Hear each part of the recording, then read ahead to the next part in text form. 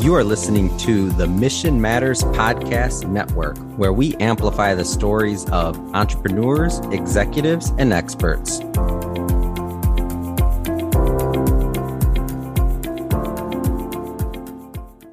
Hi, welcome back to the Leaders Lab. I'm your host, Ken Eslick. Glad to have you join us today. I had a great talk. I just got done speaking with our guest, Andrew Sillitoe. You may have heard Andrew's name before. He was the gold medal winning coach of the Great Britain hockey team back a few years ago. He has since taken his athletic background into the corporate world and developed some amazing programs that apply the psychology from sports into business. Hasn't always been easy for him. You know, like most of our leaders, they've overcome some pretty significant things in their life to become who they are today. For Andrew, that was losing his father when his father was only 48 years old and Andrew was 16.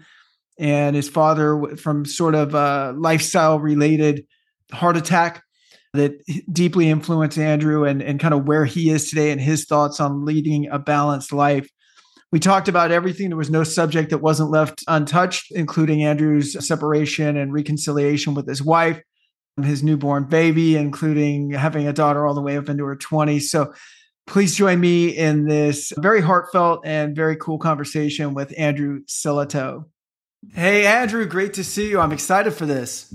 Hey, Ken, how are you? It's good to be here.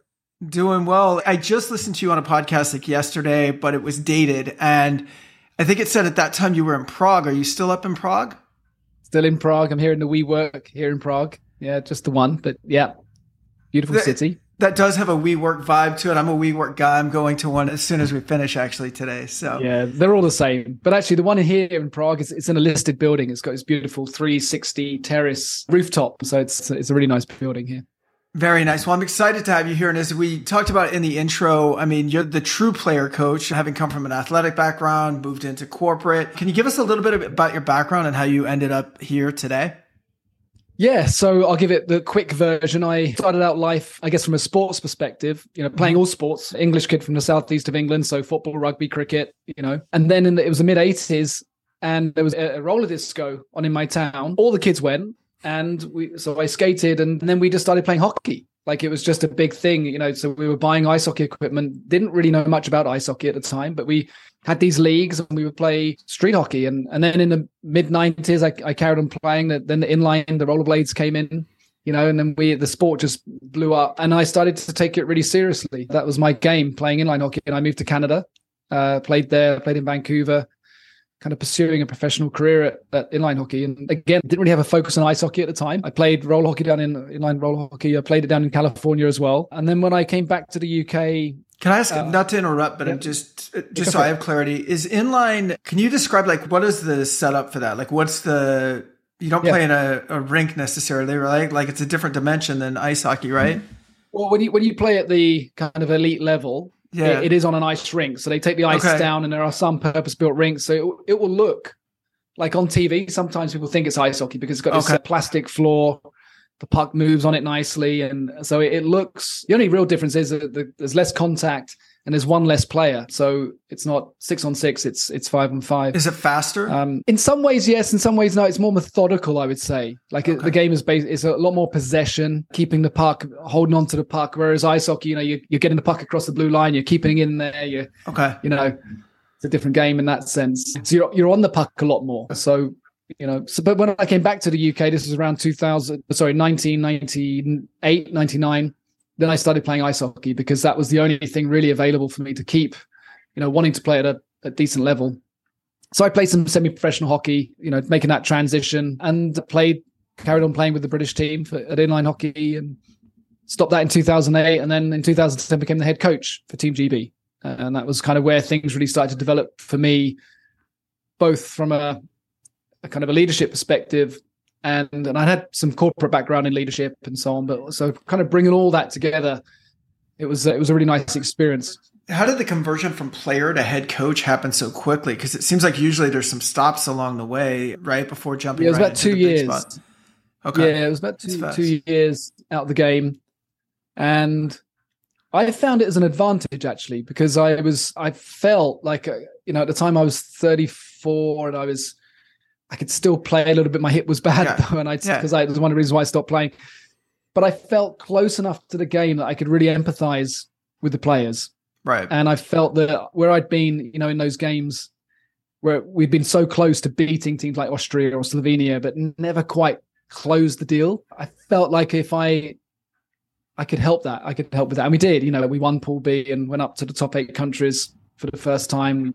I'm just curious because I like the mindset around this of when you were a player then, did you find yourself strategizing a little bit? I mean, I don't want to say second guessing your coaches because, whatever, they might listen to you. But I do feel sometimes that people aspire to leadership or coaching or something. It's sort of when you're not in that role, you might be, hey, here's what I would have done differently, right? Or here's the way that we might have been able to beat the Swedes or whatever it was. And did you know in your head, were you starting to strategize before you were even in that type of a role? No, that's a really interesting question because if I look back, I've always been a coach, like coaching the young players. I've always been in that teaching, learning space. But when I was playing, I don't know if I was so much, actually. I think I was one of those players that was quite selfish, really. I was so focused on wanting to play well and contribute to the team and win. And we had a great coach. I think sometimes when you lose a bit of faith in the coach, maybe some of those conversations start to come up. But I always try to avoid them because I always think that once you start second guessing the coach or you start getting little cliques around the dressing room, it's usually worse than just having a coach that doesn't know what they're talking about. You know what I mean? Totally. But we were, during that kind of reign when I was playing, we had a guy, he was a really good coach. So I was lucky. He kind of changed my outlook. So when I became the head coach, I felt like I was sort of building on his legacy, Got it. And I know you had some tremendous success in that. Tell me what happened and once you got into that role. So, initially it was pretty tough because despite everything I knew about leadership development, I went in quite didactic, everything I know about being a good facilitator. And I don't know what happened. I just became so passionate about it. And I said, we're going to be really values driven and we're going to have to play this style of hockey. And actually I got a lot of resistance in the first 6 months or so of playing, and to the point where I actually didn't, because Great Britain was amateur. We play against Sweden, Czech Republic, USA, Canada. Majority of those are professional ice hockey players coming across to play inline hockey. So they're off season. My guys play inline hockey all year. It's a hobby. So there was quite a bit of resistance, and I didn't have enough players for the team. I didn't have enough players come to the trial. I thought I'd have 40 players, cut it down to 16, then my 12 skaters, 2 goalies, and it would just be this vision I had. And I got there, and the rink, it was in Sheffield, and it's quite dark in there and a little bit dusty. It's a bit run down. It looked even more run down and dusty. You know what I mean? Because there was one guy sat there with his bag and another guy on the other side of the rink. And I was like, where's the energy? Where's the atmosphere? This isn't what I expected at all. So, I sat down and spoke to the captain. I knew that the captain for the last few years was going to be my captain again. And we had a good relationship. And he gave me a bit of tough love, just calmed down a little bit. So I started changing it up. And a lot of the guys early on the team, were they guys that, because you were so fresh off of playing yourself, were some of these guys that you had just played with? Did you have to go from being their peer to their boss? Yeah. Yeah, there were a few. Fortunately, some of the older players my age had moved on, but some of the young guys that I was playing with, they were now in their sort of late 20s and maturing as athletes. But we had some fresh guys. The previous coach, so there was my coach, and then we had a previous coach sort of in the interim, and he brought in a lot of young guys. Actually, he really took a risk, and that really set me up nicely that he'd taken that risk and put him out there, because by the time that 2-year difference of these young guys maturing and developing, they'd had some good experience. So we had a really good platform to build on. So the credit goes to the past coaches as well. But what I was able to do was to start to bring in some of the experience I've had in the corporate world, actually, and what I was teaching in leadership and around structure and values and processes and just thinking about more of a macro level, like how could we get some sponsorship? Could we do some other things? Could we do some partnerships with people? And starting to think a little bit differently, which the players hadn't really been exposed to. And that worked out really well for us because we were able to raise some money, which obviously makes things easier. And I started to change up my leadership. I started to build a leadership team around me. I've got an assistant coach. I really wanted somebody who was the complete opposite to me, would keep me grounded and kind of irritates me at times. We irritated each other. Right. But I felt that I needed that, someone a bit more analytical, because I'm big picture. I see the game. I understand the game. I've been immersed in the game. So I kind of just have this internal algorithm when I'm watching the game, and I can, but I need someone to help me with the player selection and so on. I knew what players I wanted, and I have a kind of methodology around how I select. And so we started to build out this core leadership group within the players, and really doubled down on the ask, don't tell. Like really, I'd never played on a team that had beaten Austria, so what do I know? You guys might have some better insights than me, and showing some vulnerability. And is that how you won them over? Was by bringing them into the fold, do you think, and kind of showing that mutual respect? Definitely. Or what? That was the main thing? I think so. I think that was the turning point, because up until then it was like, you're the coach, you tell us what to do. And then I started thinking back to my coach before and how much he involved me in some of the decision making, and kind of always, you pick up the phone. And I realized, looking back, he was doing it to everybody. I thought I was unique, but he was right. He's really making you feel special. Yeah. I always felt like it was a one-to-one. So I thought, right, well, how do I think the pivotal moment for me was when I thought of myself as being a mentor rather than just a coach. Like, right. These young men that are coming into this team, regardless of whether we win or not, or whatever we achieve, what experience could I help them have, during the time that I'm head coach? Because I thought about the experience I had and how I developed as a human under my coach, and maybe took it for granted at the time. So I thought, what type of people will they become, under my leadership and as a group? And I'm really proud, actually, of how the players have developed. We have one guy's working for Google in California, another guys working at Boston Consulting Group. Guys have got their own personal training businesses. They really had an experience, and I think, I think that was. I'm proud of that. What would you say, Andrew, you said you discovered to be more of a mentor than a coach, right? How would you define the difference between those two words? I think sometimes we get into semantics, but in business, I think they mean different things than they do in sports, because the coach in sports is the coach, but when we go into business, it's, we talk about the grow model and things like that. Yeah, but in your world and on that team, what do you mean? I'm probably thinking it from more of a kind of a hero's journey, mm-hmm. Kind of tapping into Joseph Campbell's, what's my role?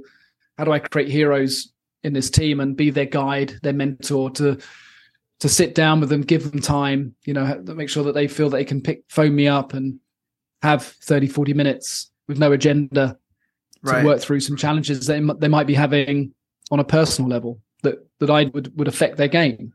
Right. And for them to feel that they could have that conversation, it would be completely confidential. And so just being present and listening. And I suppose that was the mentor in me, whereas the coach was the tactician. Yeah, and I got this vibe, and tell me if I'm wrong, but just as you were telling the story, is that when you were in coach mode kind of at the beginning, it was, I'm the coach, do what I say, this is where we're going, and it's more directive. And then when you talked about being a mentor, it's, we're on a journey together, and I'm going to help guide you maybe to where you're going, or help mentor you on that path, right? Yeah, exactly. And I think the point there was that I knew this because I'd been teaching leadership, and I'd been, but even...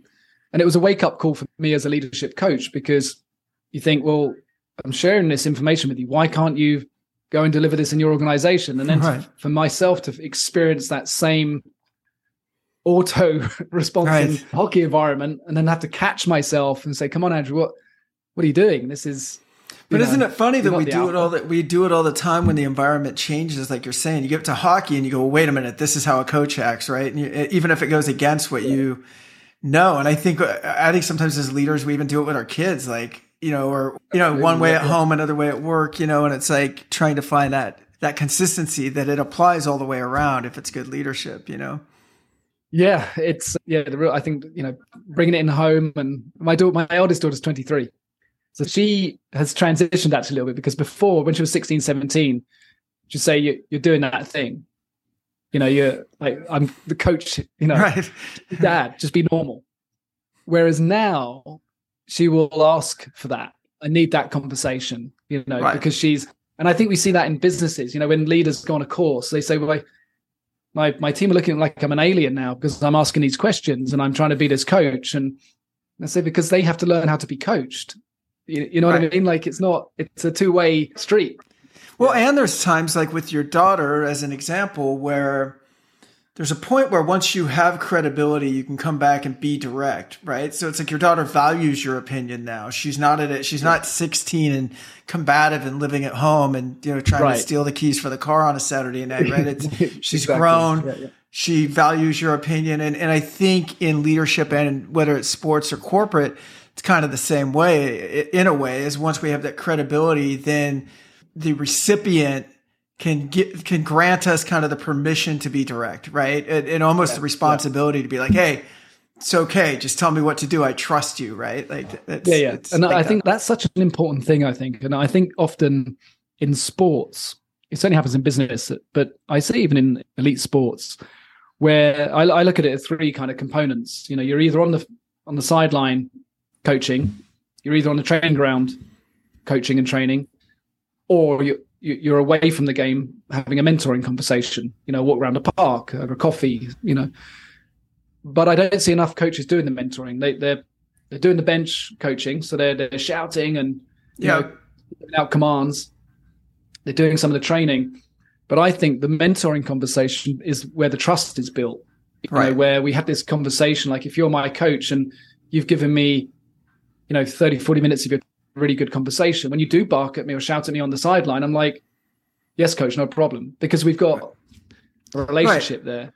Well, it's like minus the mentoring. It's like, why should I do this? Like, how do I know you care about me? Right. Yeah. And like in business, especially, I mean, it's like if a sales manager is hit your numbers because I want to make my bonus. It's like, well, I'll hit my numbers if I feel like it. I'm not going to do it for you because you're only in it for yourself. Why should I be in it for you? Right. But if it's, hey, I believe in you. I hired you. I want to see you take my job. I've got a vested interest in you. Let's move up together. Let's be invested in each other's lives and each other's families. Then you get to ask different things of each other. I think when you have a relationship, it completely changes the game. And the problem is that I see is that people see it as important. So intellectually, the leaders get it, right? So they're like, yeah, that kind of makes sense. I should have that conversation, but they don't see it as. They see it as important, but not urgent, using the Eisenhower stuff, it kind of gets bumped and it gets bumped and then they have a problem. Whereas if they said, no, this is really important, this meeting, and it stays in the diary and we're going to have it. And then of course, then there's the skill of having the conversation as well, not to take it for granted. It's an easy conversation to have, but there's a skill. And, I don't know what it's like for you, but you're a coach, you would have watched coaches, we have supervision. And when people see me coach, they go, wow, but how do you find the question? And I'm like, but when I see these other coaches, like who are another level, just watch them, you're like, their presence and the way they build rapport, you go, it's just an ongoing learning, when it comes to and speaking of that, what made you, because it sounds like from a very young age, you were leadership leaning for sure, even it sounds like you're a bit of an individual contributor in sports for a while until you weren't, but who was the big influence for you growing up? Like because usually I think leaders are somewhat formed by the people that influence them when they're younger, at least in the direction that you go. Who were you leaning on when you were younger? And sometimes that can be a good example or a bad one, I guess, it depends. Yeah. I suppose when you ask me the question, the first kind of thought that goes to mind is, my father, sadly, he passed away when I was 16. He died of a sudden heart attack when he was 48. And his best friend, a guy called Jock, so the only Scotsman in my town, he was his best friend, and he had a gym in his garage. And I used to go there when I was younger. But when my father died, I really threw myself into the training, and I would have these really good conversations with him. With your dad's friend. Yeah. So we would train, and then we would sit down, have some tea, and we just had these great conversations. And then I would, when I had a tournament or something coming up, I would just make a point of going to see him because I would come out feeling 10 feet tall, So I suppose that was a big inspiration for me because I thought, gosh, if I could be half as motivational as that, what was it he was doing that made me feel that way? And this is an interesting topic in leadership because the role of, of how demanding to be of somebody, and I don't know what it's like for you, but if I think back to some of the coaches that I've had, the ones that really were a catalyst for change were really demanding. Right. Me, Right.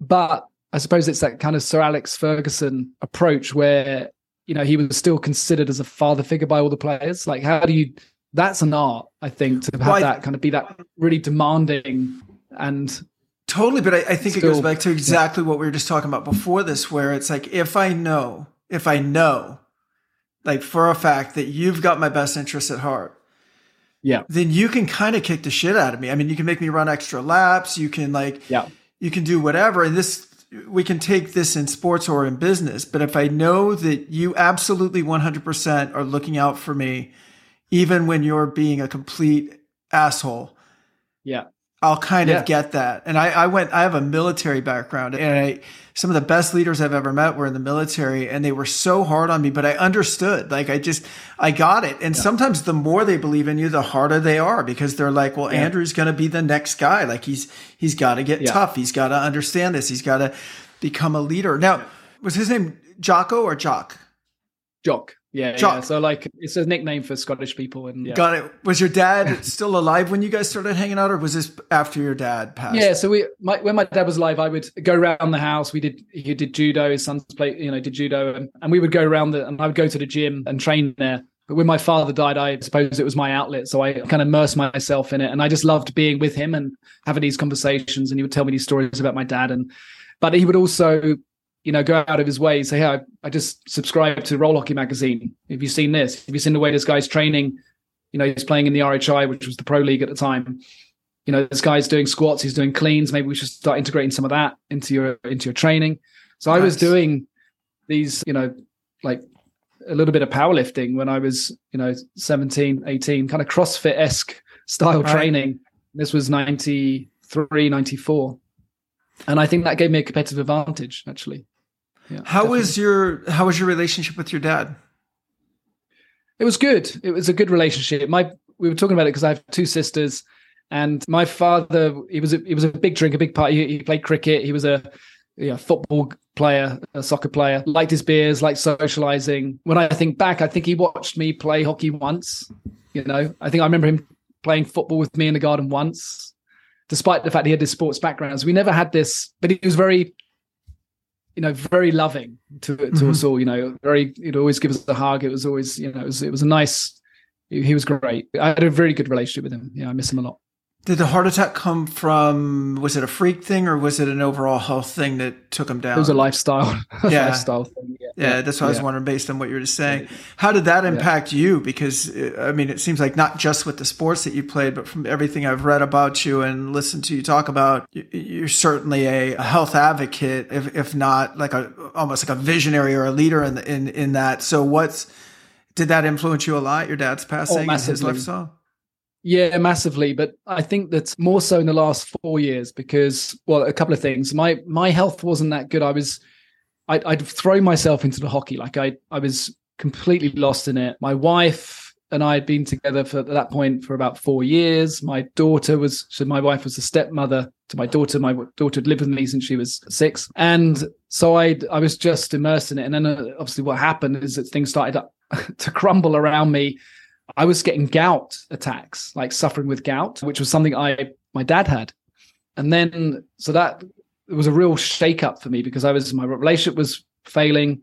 I was getting these inflammatory attacks in my body. And I was like, what is going on? How am I, following literally following the same pattern as my father? And I wasn't drinking like him or anything like that, but there was something going on. So that put me on a journey to think about health. And if you know anybody that's got gout, they spend the majority of the time on the internet trying to figure out what they can eat. How to get rid of it. Yeah, and which you don't. And there's so much conflicting information. So I started they were telling me not to eat meat and these things. And so I tried the vegan. I tried, sticking with carbs, but I didn't feel great. And then just started exploring kind of ancestral health.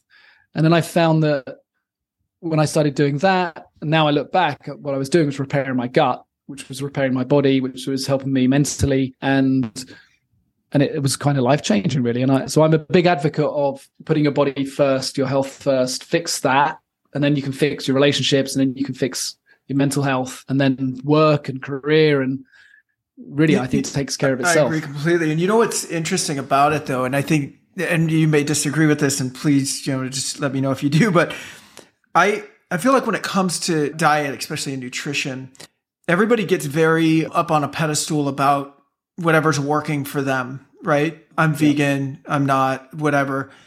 And it's the way to be because I feel awesome. And it's like, I literally feel like humans are so unique that not only is there not one size fits all, there's not 20 different diets that would solve everybody, in my opinion. You know what I mean? Like there's just different people who react differently to different things. And I think so when you do go Google something like, how do I calm my gout down? There's going to be 20 different people that are all passionate about their approach because 20 people found 20 different things that worked for them, right? And they're shouting it off the mountaintops. But, what works for one guy might make yours even worse. And I think gout is a vehicle that makes this all look bigger. But I mean, I think for all of us, whether we're feeling sluggish, I think there's something to be said for like listening to ourselves. If our energy is low, if our, whatever it might be, our skin, all of that stuff plays a part, and to just do the things that inherently feel good to you over time. And I think we have to listen to our intuition a little bit more.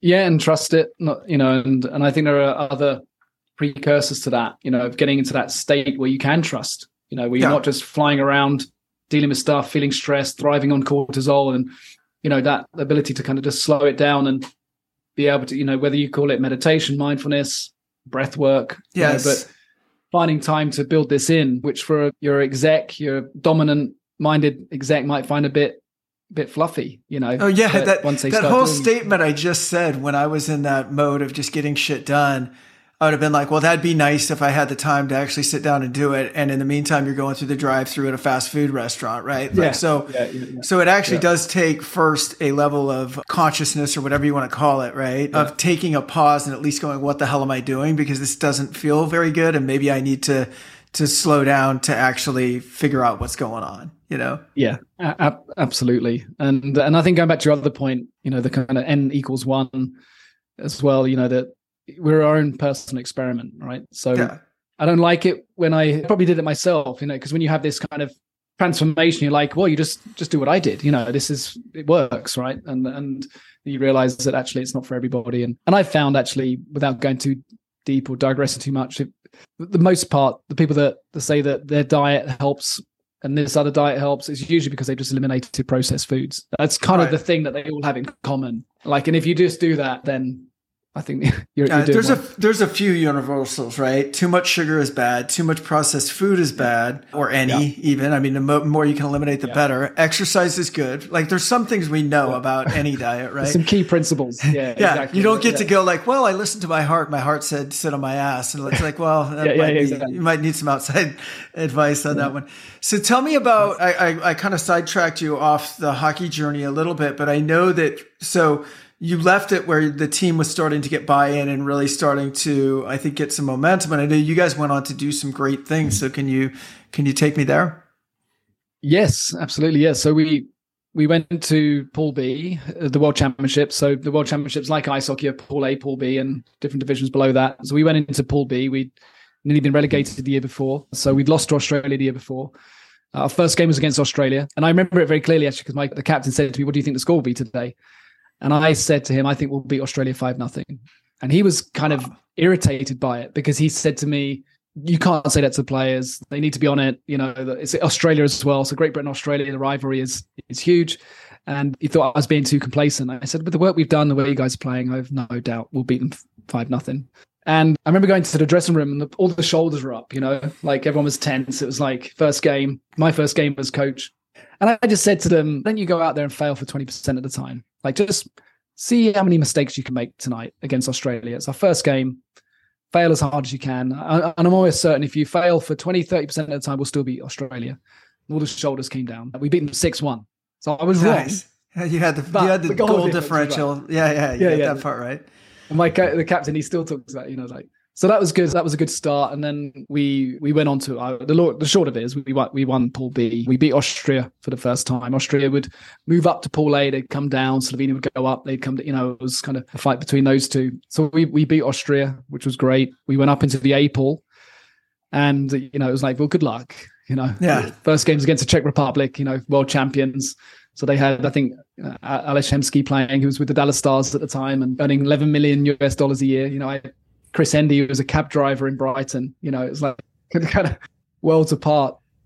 But we tied with the Czechs first game. Wow. We had a plan, so that was great. We beat Finland, which and our goalie was phenomenal. And then we unfortunately we lost to Canada in the quarterfinal. But we went into the game against Canada, 100% believing we were going to win. Like it was just this change in mindset, same players, different behavior. It was just a great experience. And then unfortunately we played Sweden in a relegation game. We went down. Following year, we played Pool B again. So we were the only team that actually went up again. So we played, we won Pool B the following year. So we had this kind of 4-year period of just incredible results. That's amazing. Yeah, it was great and just a great experience. Yeah. And you guys ended up winning the gold over there, right? We won the gold in Pool B. In Pool B, yeah. Which gave us promotion into the A pool. Yeah. Wow. Is that the only way up into the A? You have to medal? Yeah, you have to win the playoff game to go up into the A pool. Yeah. So it was the first time Great Britain had ever done that. And it was just a great, being in the A pool and being with those teams, and the dressing rooms are different, the treatment's different. It was great. It was just, for the guys, it was just such a great experience because we were the only just amateur team there, Yeah. So people talk about it's like Cool Runnings, I guess, that kind of thing. Totally remember that movie. Or how or why did you transfer out of coaching? I mean, it sounds like it was going really well. I was burning out because, I was growing a business. I was trying to bring those principles. Oh, so this, not to interrupt, but that gets back a little bit to the gout and your relationship and the move to it was all kind of just coming to an end. I mean, it was more insidious than that, but 2017, it really caught up with me. And I stopped coaching properly in 2015. And because I was obsessive about it, and I don't regret that as far as the results we got. What I regret is not being as focused on the other areas of my life. It's kind of dropped the ball on that. And that caught up with me and the stress with that. And I think the gout wasn't just diet related. I think it was stress related. You create acid in the body and so on, and the inflammation. And that's when I guess I started my own mini transformation, in 2017, where I was like, okay, I've got to look after myself here. I've got to get my own oxygen mask on and start being there for my family. My wife and I separated for 2 years. And then we decided to start fresh, and we started sort of building trust with one another. And we moved to Prague. It wasn't easy at first. We were still kind of working on things, but it's been amazing. Now I feel blessed. We just had little Eddie, who's 13 weeks old. So, wow! You got an infant? Yeah. So wow! Congrats.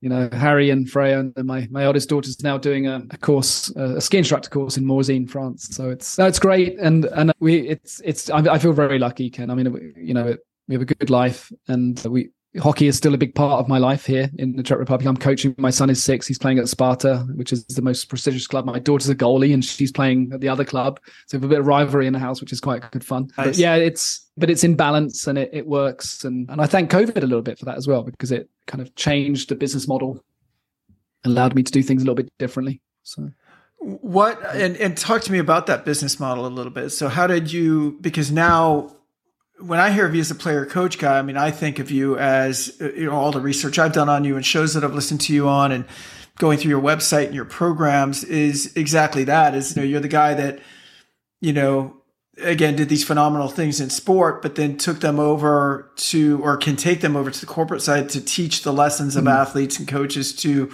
corporate America. Can you expand on that a little bit and what you're doing there?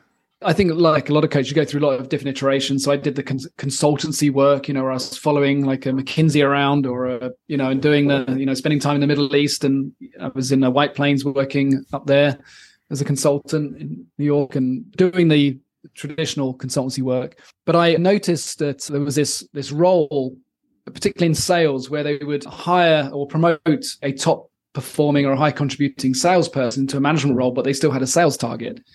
And particularly in recruitment, it was part of the business model in recruitment. But I see it now in tech startups and other organizations. I just done my master's in organizational psychology. And so I was kind of talking about this concept a lot. My acknowledgement of it was that these businesses, they could really open up their business and scale quite quickly if that person did the job well. If they did it badly, so they all in on their sales, but neglected the management piece, or they just couldn't balance the two, so the sales would drop off, the business would really suffer. Like, you'd have a small to medium sized business, for example, of 50 or 70. It was like overnight they were back at 20, and they were trying to grow because they they didn't have the leadership there to grow, and people would talk with their feet and get fed up with the culture. So I decided, well, that's a problem that needs solving. So I designed a program back in 2012 for that. And obviously I was doing the work with the Team GB as well. So I was kind of pulling these parallels together and testing them and getting feedback. And then now it's become the kind of my flagship program is the player coach. So it's going into sales organizations, predominantly recruitment businesses, and helping these high performing salespeople coach and lead teams. And that's a very really specific type of content. Yeah, because I would think that niche, whether it's recruiting or anybody else, has to do with, like you said, when there's a lot of companies, even big companies, that they'll have a local office. Like I used to work for one at, huge, like 40,000+ employees. But at the local level, you're a guy or a girl that's got 6 sales reps, right? And a number. And you're participating in that number somehow, whether your name's on the board or whether you're going out on field rides with the reps or whatever it is, like You're driving a collective number. And like most companies are like that unless they've got such scale that the sales or a model where the sales team is all inside, right? It's very rare that the leader just leads on a sales team. It's almost always that they've got to materially participate somehow, right? Or they'll take the biggest clients or they'll help close the biggest deals or whatever it is, Yeah, and it could be, they're still a rainmaker, or they just account management, but they've still got this dual role. They've still got to try and compartmentalize these different roles and not drop that. We talked about, I call it bench coaching on our program. We are giving feedback, whether it's on the sales floor or virtually, or acknowledging good work. Being in the game and giving feedback, and then training. Making sure you're getting on the field and doing training. So that could be just getting your team together to do some problem solving and work through, using a framework to do that. And then the mentoring. So I say bench coach daily, train weekly, mentor monthly. And if you systemize that, then you can focus on your sales. But that's your baseline, just bench coach daily, train weekly, mentor monthly, get that diarized. And then there's the skill. We teach them the skill to actually do that, how to give feedback, how to keep your team motivated, how to run training, which is experiential and fun and interesting and engaging. And then how to have a good mentoring conversation, which is goal orientated, but it feels like a conversation, and you're building that relationship and trust that we talked about earlier. Totally. I've seen so many people in the business world that sales, especially because sales reps by nature, I think, are ambitious, right? Or they should be. Like if you're hiring the right sales reps, so they're ambitious towards money, they're ambitious towards career, whatever it might be. And a lot of times I think what we do in sales leadership is we go, well, here's Ken and Andrew and Nick and John and whoever else and Susie, and Susie's closing $100,000 a month. Andrew's closing 90, Ken's closing 80, whatever. Susie's going to be the sales manager, right? Because she's got big numbers. And she does Yeah. And it's like, we do it all the time. And that person wants that, right? Because they're ambitious. So they'll go like, hey, I'm your best performer. You should make me the sales manager. And I think that is a very common way to screw up a perfectly good sales rep, and then really hurt your team. Yeah. Don't get me wrong. If you have great performance, that should absolutely give you a ticket to the interview process and to being considered. But you also got to trust the people around you, no different again than that coach in a sport environment that says you're not going to play forward right now. You're going to play defense or whatever, right? Like, it's just like, that's where you fit. That's where your skill set is, Yeah, absolutely. And so I put them into these, different archetypes, I guess. You got the Mavericks on your team, that you might, your soccer, well, you don't need to know soccer, know who Cristiano Ronaldo is, I don't think. But he would be kind of my Maverick. Sure. Would you want him to be the head coach of Portugal right now? Probably not. I don't know. Versus a quarterback. So I talk about Mavericks and quarterbacks. And so when I was building my core leadership team on the hockey team, I wanted a quarterback mindset. Like I'd rather have Tom Brady being the player coach of the team than perhaps Ronaldo with that mindset.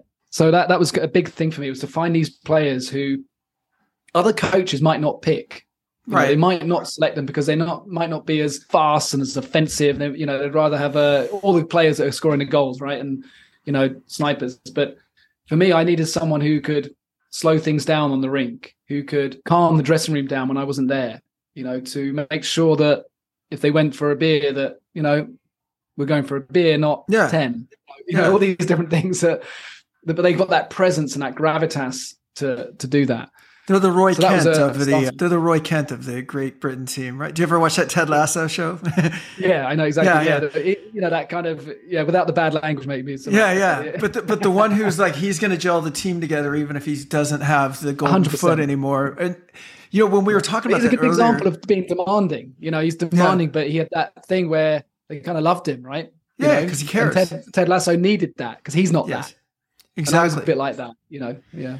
Well, I'm also thinking when you took the team over, because I've thought about this almost every time, and I think this just came from getting beat up maybe a little bit in taking over teams and having to be in situations like you were with that hockey team of going, how am I going to get these guys to buy in? And we did it a lot in the corporate world with acquisitions, right? One company buys another, and let's say you've got 100 new employees coming to work, and you want them to do well, but the only way typically for the company being acquired to do well is to assimilate the culture. So how can you get someone to assimilate and kind of, I don't want to say fall in line, but kind of, right? They need to get online. And I feel like the fastest ways to do that are the two that we just talked about. One is what I would call the shop steward. And I don't know if you guys have that term in the UK or not, but the shop steward is like unions. In the United States, they have a shop steward. The shop steward is the guy that forms the union.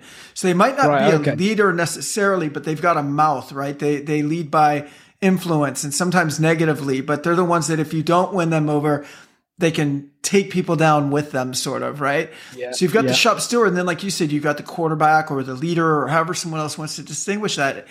And I always found that, like, if you can go in and assess a team right away and go, who are my influencers on this team? And again, there's going to be one that like is the maverick, like what you're saying, the maverick type of influencer. They might be an individual contributor, but they've got influence, right? That people watch them because they have good stats. They look up to them. It's that sales rep that maybe doesn't fit the culture or has a loud mouth or does things that are inappropriate, but they have good numbers. So people like respect them.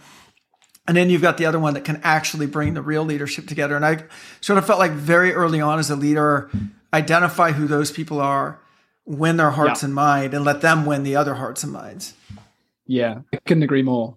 And I have also this theory that I think there are some mavericks who can transform into a quarterback, they go through a level of maturity and, you know, it's like overnight, something changes in their life and they shift into it and some don't. You know, it sounds like that might have been you a little bit. You said when you were a player, you were a bit selfish, and you went from being a selfish player to the gold medal winning coach. You know, so I don't know if you said selfish, but you said kind of focused on your own stats, right? So yeah, no, I think I was. You know, I think I put my hands up and say that. I mean, I think I was a team player, but I could ostracize myself a little bit. I was very focused on my health and my fitness. I didn't really like it when guys went out drinking and, you know, or didn't take care of themselves. I felt it was letting me down. That's the selfish part, was that it was maybe in hindsight, could I have gone out and just, it was being a team player, going out and having a few beers with them. Whereas I was like, I'm not putting this thing in danger. You know, I want to win tomorrow. And so in some ways,